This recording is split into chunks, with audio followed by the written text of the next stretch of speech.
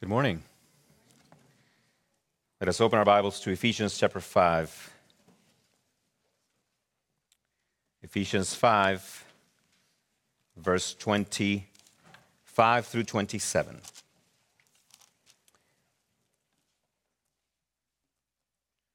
Ephesians 5, 25 through 27.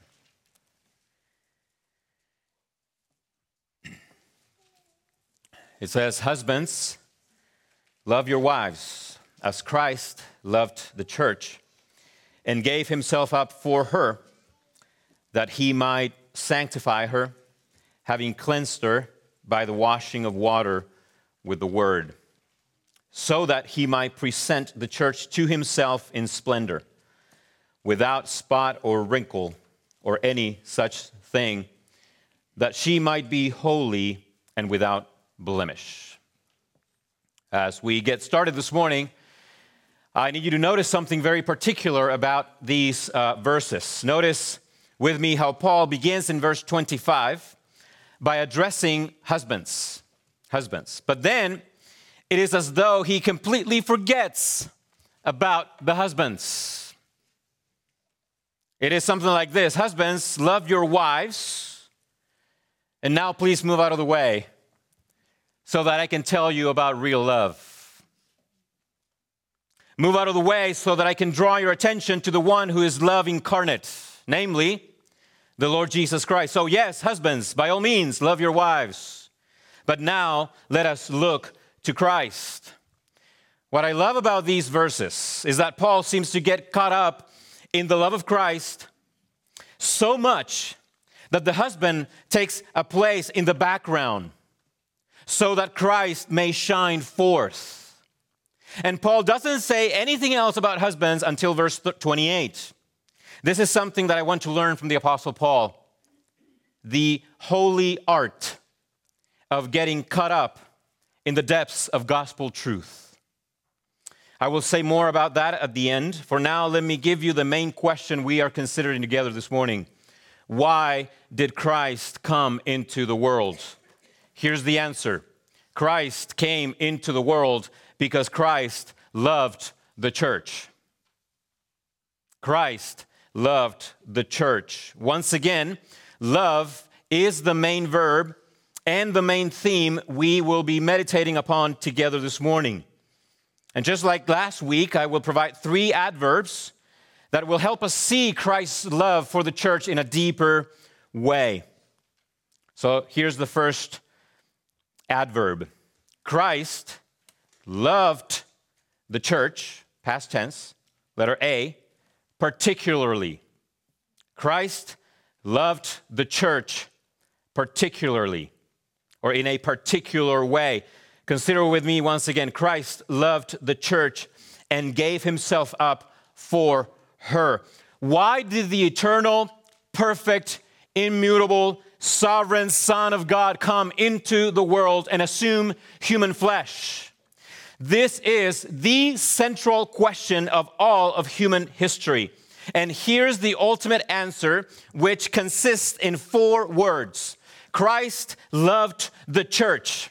Jonathan Edwards, one of the greatest theologians to ever live, put it this way, and I quote, "Nothing in human history had significance on its own.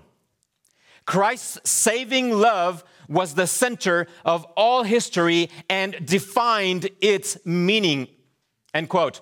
In other words, apart from Christ, you cannot even understand human history.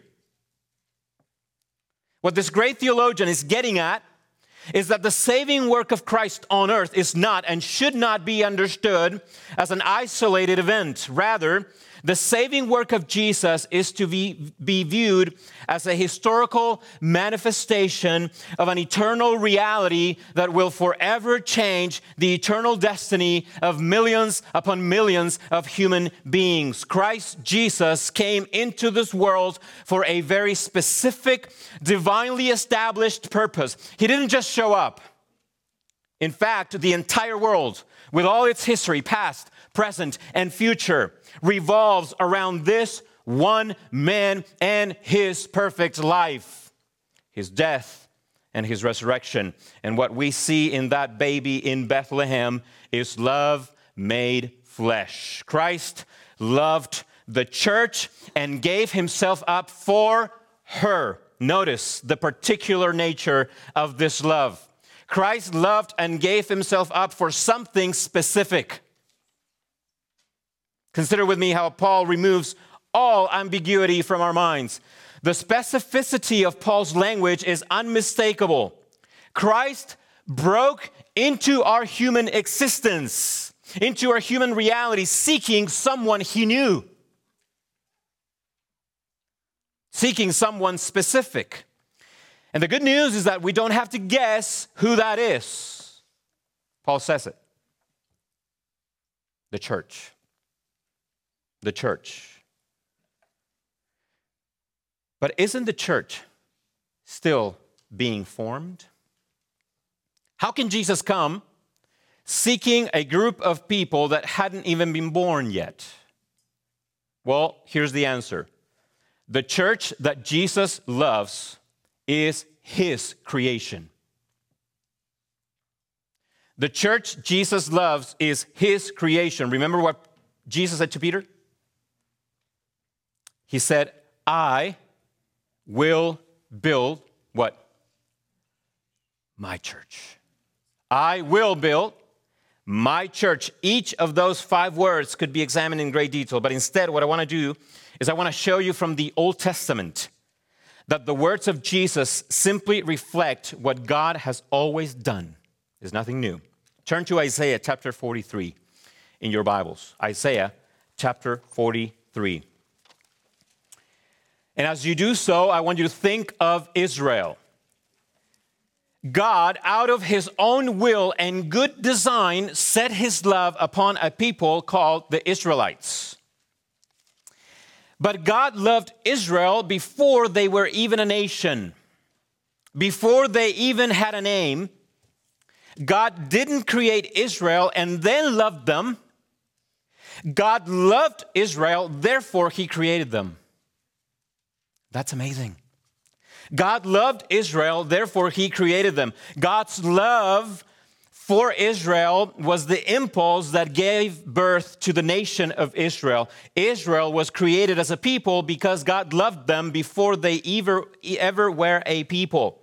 And his love for Israel is without a doubt a particular love. In other words, God loved Israel in a way that no other nation experienced. Yes, God gave other nations the same rain, the same sun, the same fruits of the ground, but only Israel received his word. Only Israel had the oracles of God. Only Israel knew the way of salvation. God loved Israel in a particular way. So much so, in fact, that the Bible uses incredible language to describe the love of God for Israel. Some people might even find it shocking. And I want to read this to you from Isaiah 43, beginning in verse 1 through verse 7. But now, thus says the Lord, he who created you, O Jacob, he who formed you, O Israel, fear not, for I have redeemed you. I have called you by name. You are mine. Did he ever say that to any other nation? You are mine. When you pass through the waters, I will be with you, and through the rivers, they shall not overwhelm you. When you walk through the fire, you shall not be burned, and the flame shall not consume you. Verse 3, pay close attention to verse 3. For I am the Lord your God, the Holy One of Israel, your Savior. I give Egypt as your ransom. Cush and Seba in exchange for you. Why? Verse 4, because you are precious in my eyes and honored, and I love you. I give men in return for you. Peoples in exchange for your life. Fear not, for I am with you. I will bring your offspring from the east, and from the west I will gather you. I will say to the north, give up, and to the south, do not withhold. Bring my sons from afar and my daughters from the end of the earth. Everyone who is called by my name, whom I created for my glory, whom I formed and made. William Gurnall, commenting on these verses, especially verse 3, says this, and I quote, God so loves his saints that he makes nothing to give whole nations for their ransom. He ripped open the very womb of Egypt to save the life of Israel, his child. End quote. What is Gurnall referring to? He is referring to the fact that in order to save his people, Israel, his beloved people, God said to Moses back in Exodus chapter 11, about midnight, I will go out in the midst of Egypt, and every firstborn in the land of Egypt shall die. There shall be a great cry throughout all the land of Egypt, but not a dog shall growl against any of the people of Israel, either man or beast. Why? That you may know that the Lord makes a distinction between Egypt and Israel. So in a very literal sense, and as Gurnall pointed out, God did rip open the very womb of Egypt to save his people. God willingly gave up an entire nation for the sake of those whom he loved in order to bring them to himself. The love of God for his people is of such intensity, of such power, that even if an entire nation or a powerful Pharaoh stand between him and those he loves, he destroys the ones standing in between, whether that is Egypt, Babylon, Assyria, you name it, anyone else. Even at a surface level reading of the Old Testament will confirm the fact that all other nations existed for the sake of Israel, either for punishment or for blessing.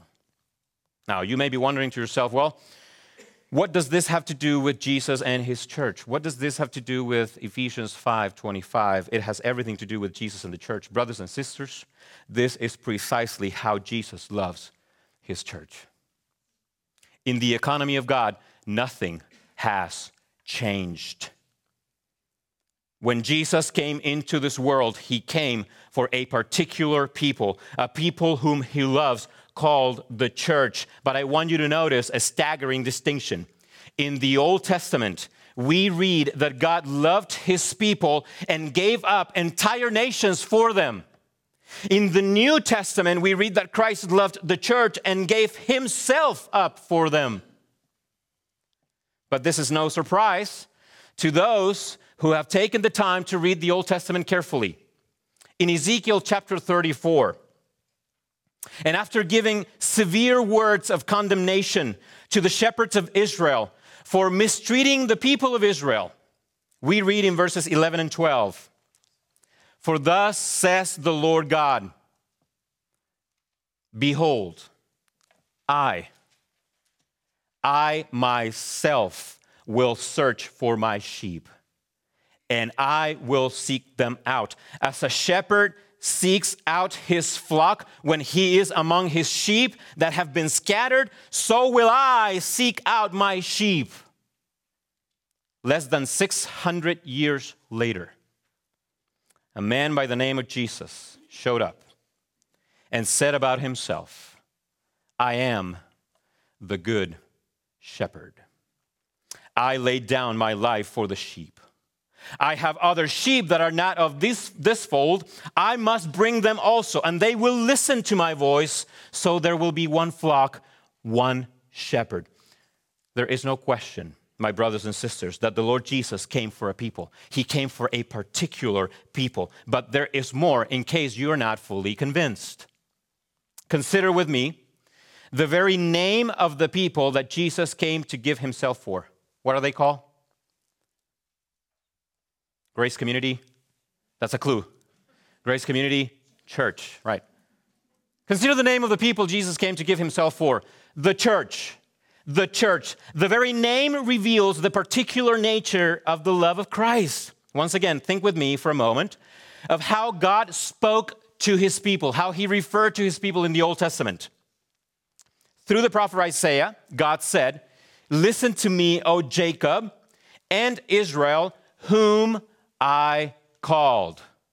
Did you get that? Whom I called. Let me repeat those words. Whom I called. Who called Israel?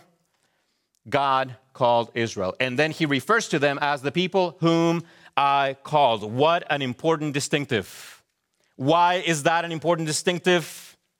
In the New Testament, every time we read the word church, we are being reminded of the exact same distinctive. Think about it with me.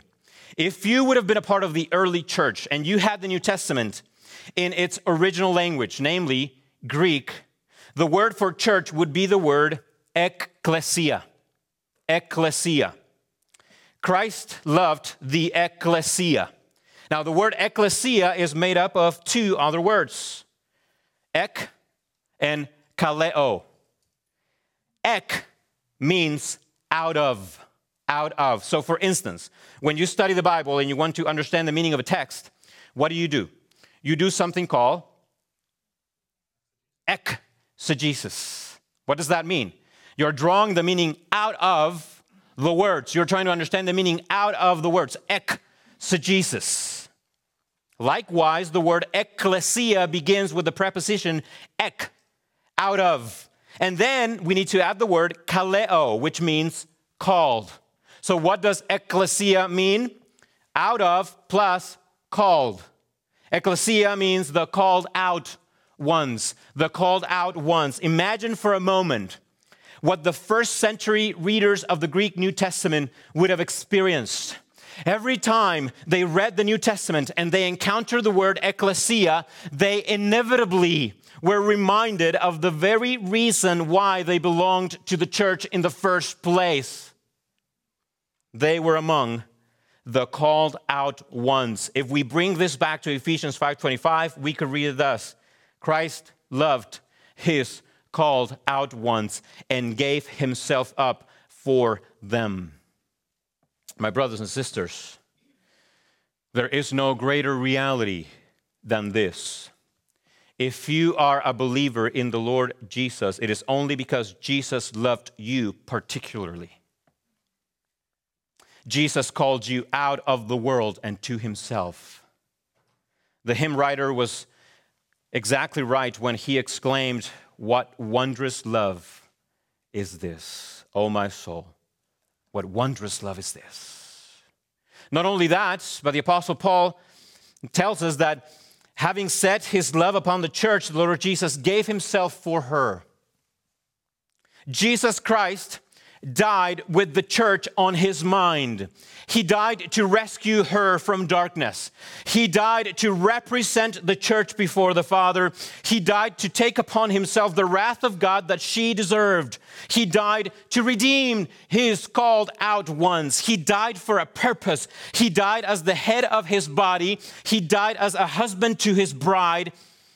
He gave himself up for the church. One theologian said it very, very well, and I quote, Paul's description of Christ as the head and husband of his body and bride, the church, assumes an organic union, such that when he dies united to his body and bride in a way that necessarily rules out other people or another organic unity, unless one wishes to entertain the thought of polygamy. End quote.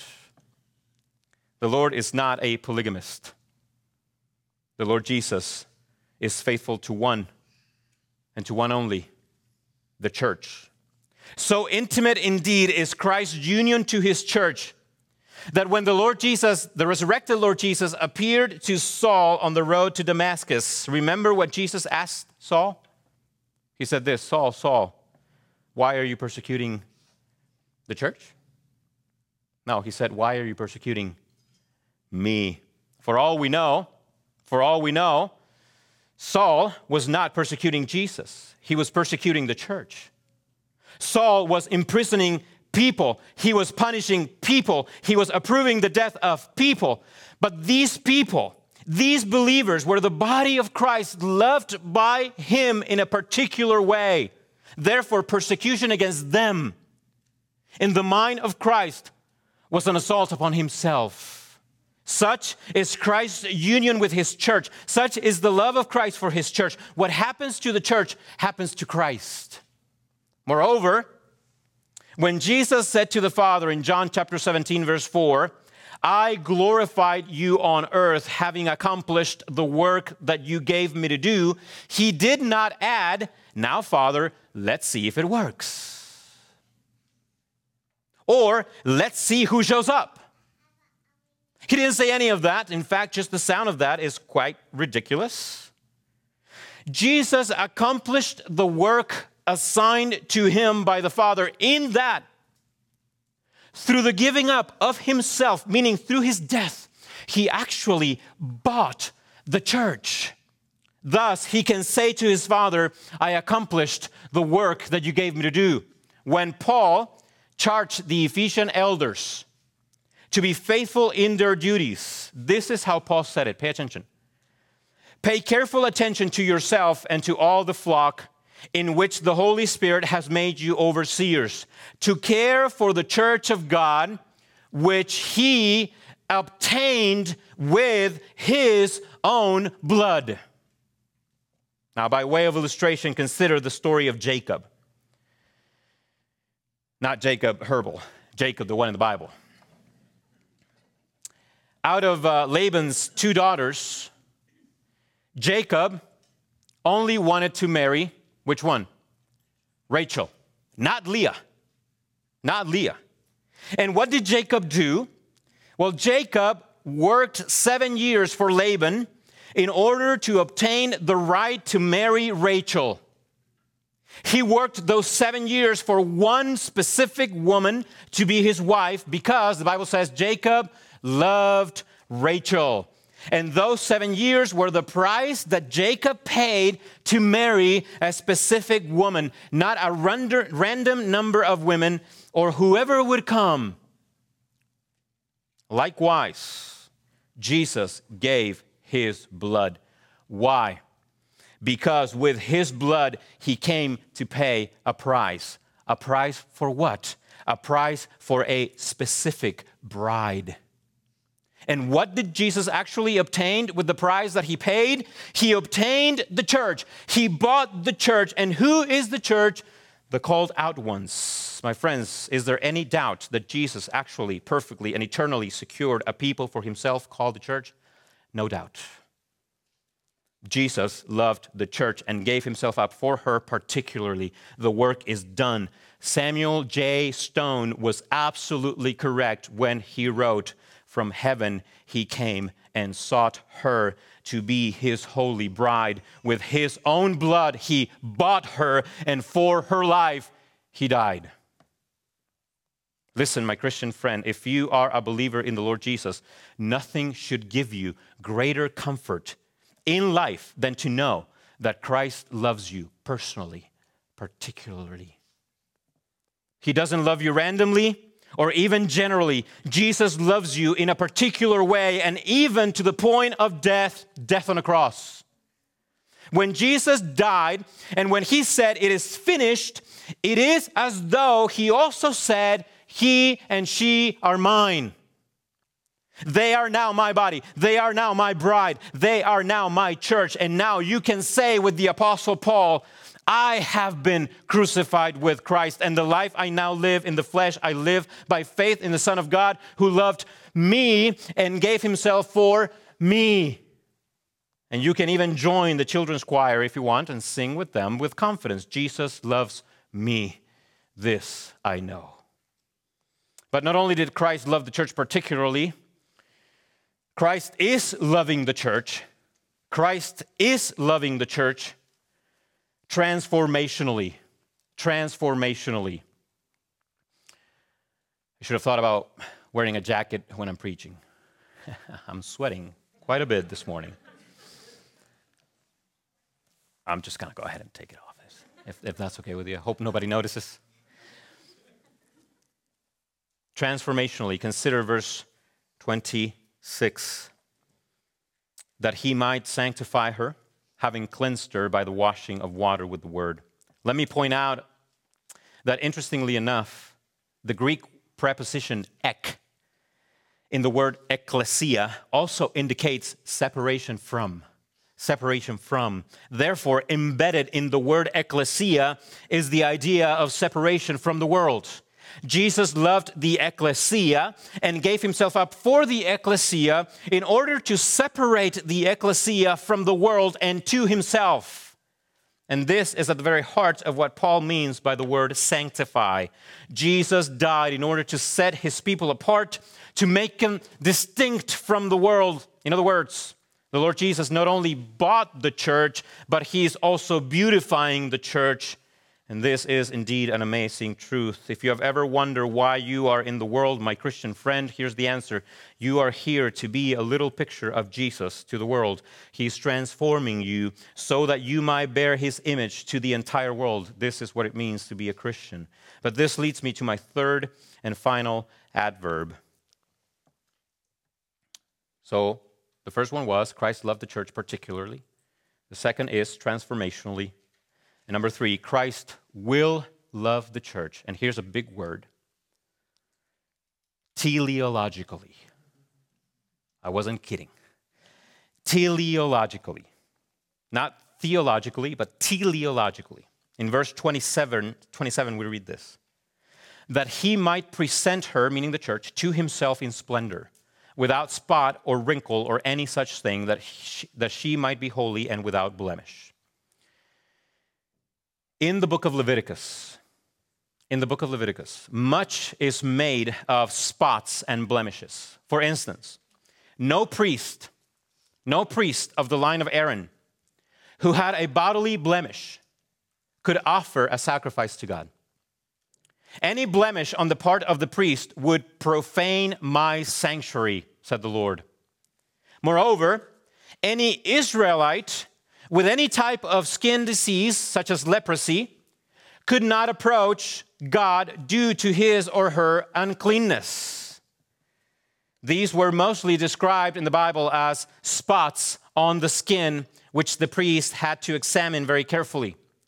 Neither were blemished animals allowed to be offered as sacrifices to God, for it will not be acceptable for you, said the Lord in Leviticus chapter 22. If you pay attention, every one of those descriptions in which spots or blemishes are mentioned, they all had one thing in common. They prevented either the priest, the person, or the animal from being accepted before God. Spots, wrinkles, or any such thing were not allowed in God's holy presence. We need to be fully aware of the following reality. We were all born with plenty of spots, wrinkles, and many such things. But whereas in the Old Testament, these spots and wrinkles and blemishes were references to visible signs of decadence and imperfection in the body, our spots, our wrinkles, and our blemishes are references to an invisible decadence and imperfection of the soul. And the consequences are the same. These spots and these blemishes kept us from approaching a holy God. From Adam, we all inherited what we could call spiritual leprosy. And we were all condemned to live outside of the temple, away from the presence of the Lord. If there was anyone who understood the pain of isolation and rejection, indeed were the lepers. They knew hopelessness better than anyone else. Brothers and sisters, this was our spiritual condition when we were born. We were lepers of the soul, without Christ, without hope, without God in the world, which is amazing because these are the people Christ loved.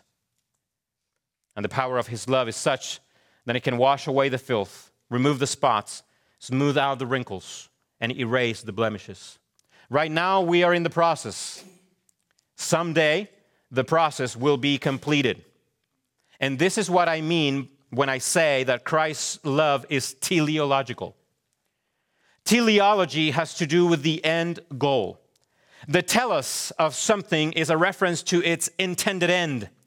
The telos or end goal of the church is to be freed from all that which corrupts our worship and love for God. The love of Jesus for his church is teleological, for it has a very defined end goal. What is the goal? The goal is for Jesus to have a perfectly beautiful bride that will worship and love him. How?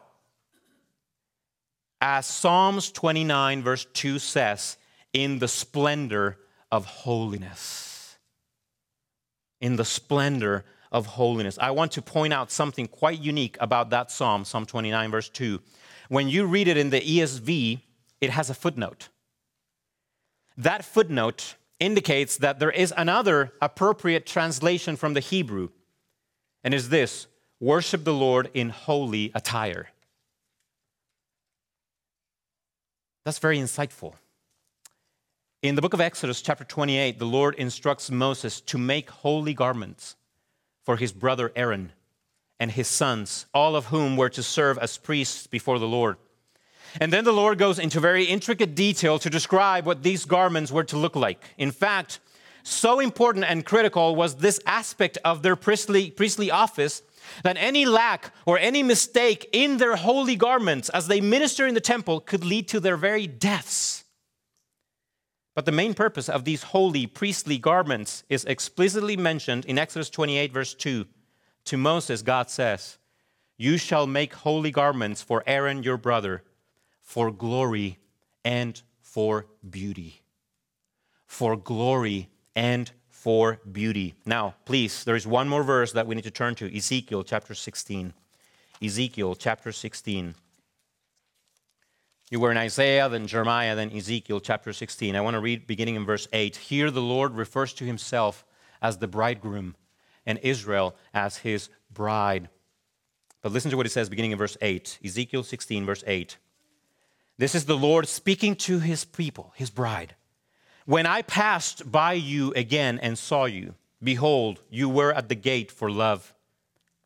And I spread the corner of my garment over you and covered your nakedness. I made my vow to you and entered into a covenant with you, declares the Lord God, and you became mine. Verse 9. Then I bathed you with water and washed off your blood from you and anointed you with oil. Verse 10.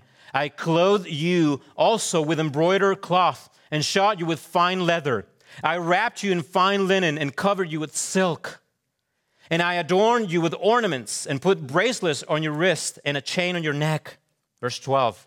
And I put a ring on your nose and earrings in your ears and a beautiful crown on your head. Verse 13. Thus you were adorned with gold and silver, and your clothing was of fine linen and silk and embroidered cloth. You ate fine flour and honey and oil. You grew exceedingly beautiful and advanced to royalty. And your renown went forth among the nations because of your beauty. For it was perfect through the splendor that I had bestowed on you, declares the Lord God. I love those words. Did you get the message? From the very beginning, the Lord has desired a people for his own possession that reflects who he is. The Lord has always desired a people who are both glorious and beautiful. But not being content with just requiring this from his people, he did the unthinkable. He himself came down from the highest heaven. He gathered his people and he clothed them in his own perfect righteousness. Why? Because Christ loved the church and gave himself up for her so that he might present her to himself in splendor. Such is the love of Christ for us. Now, let me conclude this. I mentioned at the beginning of this sermon that something that characterized the Apostle Paul's writings is that he often seemed to have distracted himself by the beauty of the truth that he proclaimed. He was a man in love with gospel truth, so much so that he can begin talking about husbands and ends up giving us one of the most glorious expositions of the love of Christ for his church ever written. That was Paul. He was a man who was consumed and overwhelmed by the realities that transcended his own personal life. When you read Paul's writings in a book like Ephesians, you will often find him almost forgetting that he was in prison, with his feet shackled and deprived of freedom. Why? Here's the answer. Paul was consumed and overwhelmed by something much, much greater. To put it in a very simple way, the love of Christ transcended all of Paul's earthly circumstances. All of them. All of them. So here's the question for us. Should not be the same for us. Should not the same be true of us? My dear brothers and sisters, if we are a people consumed, truly consumed and overwhelmed by the love of God for us in Christ, it would make it almost impossible for us to become consumed and overwhelmed by anything else in this world. So I need to ask you a sincere question. If we were a people consumed and overwhelmed by the eternal love of Christ, could we ever come to the point of dividing ourselves over anything?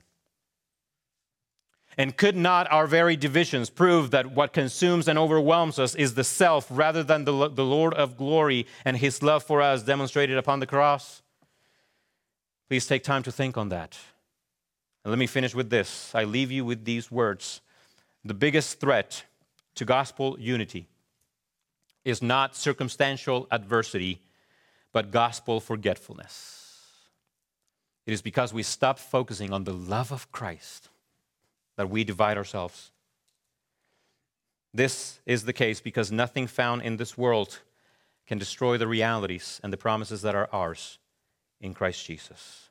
So the invitation today is simple. Let us abide in Christ's love for us. Would you pray with me? Father, we thank you for reminding us of the love of Christ. And I know that this sermon was not perfect by any means, and things were left unsaid. But I pray that you will take what was said and apply it to our hearts. Make us more like the Lord Jesus. Help us to abide in His love.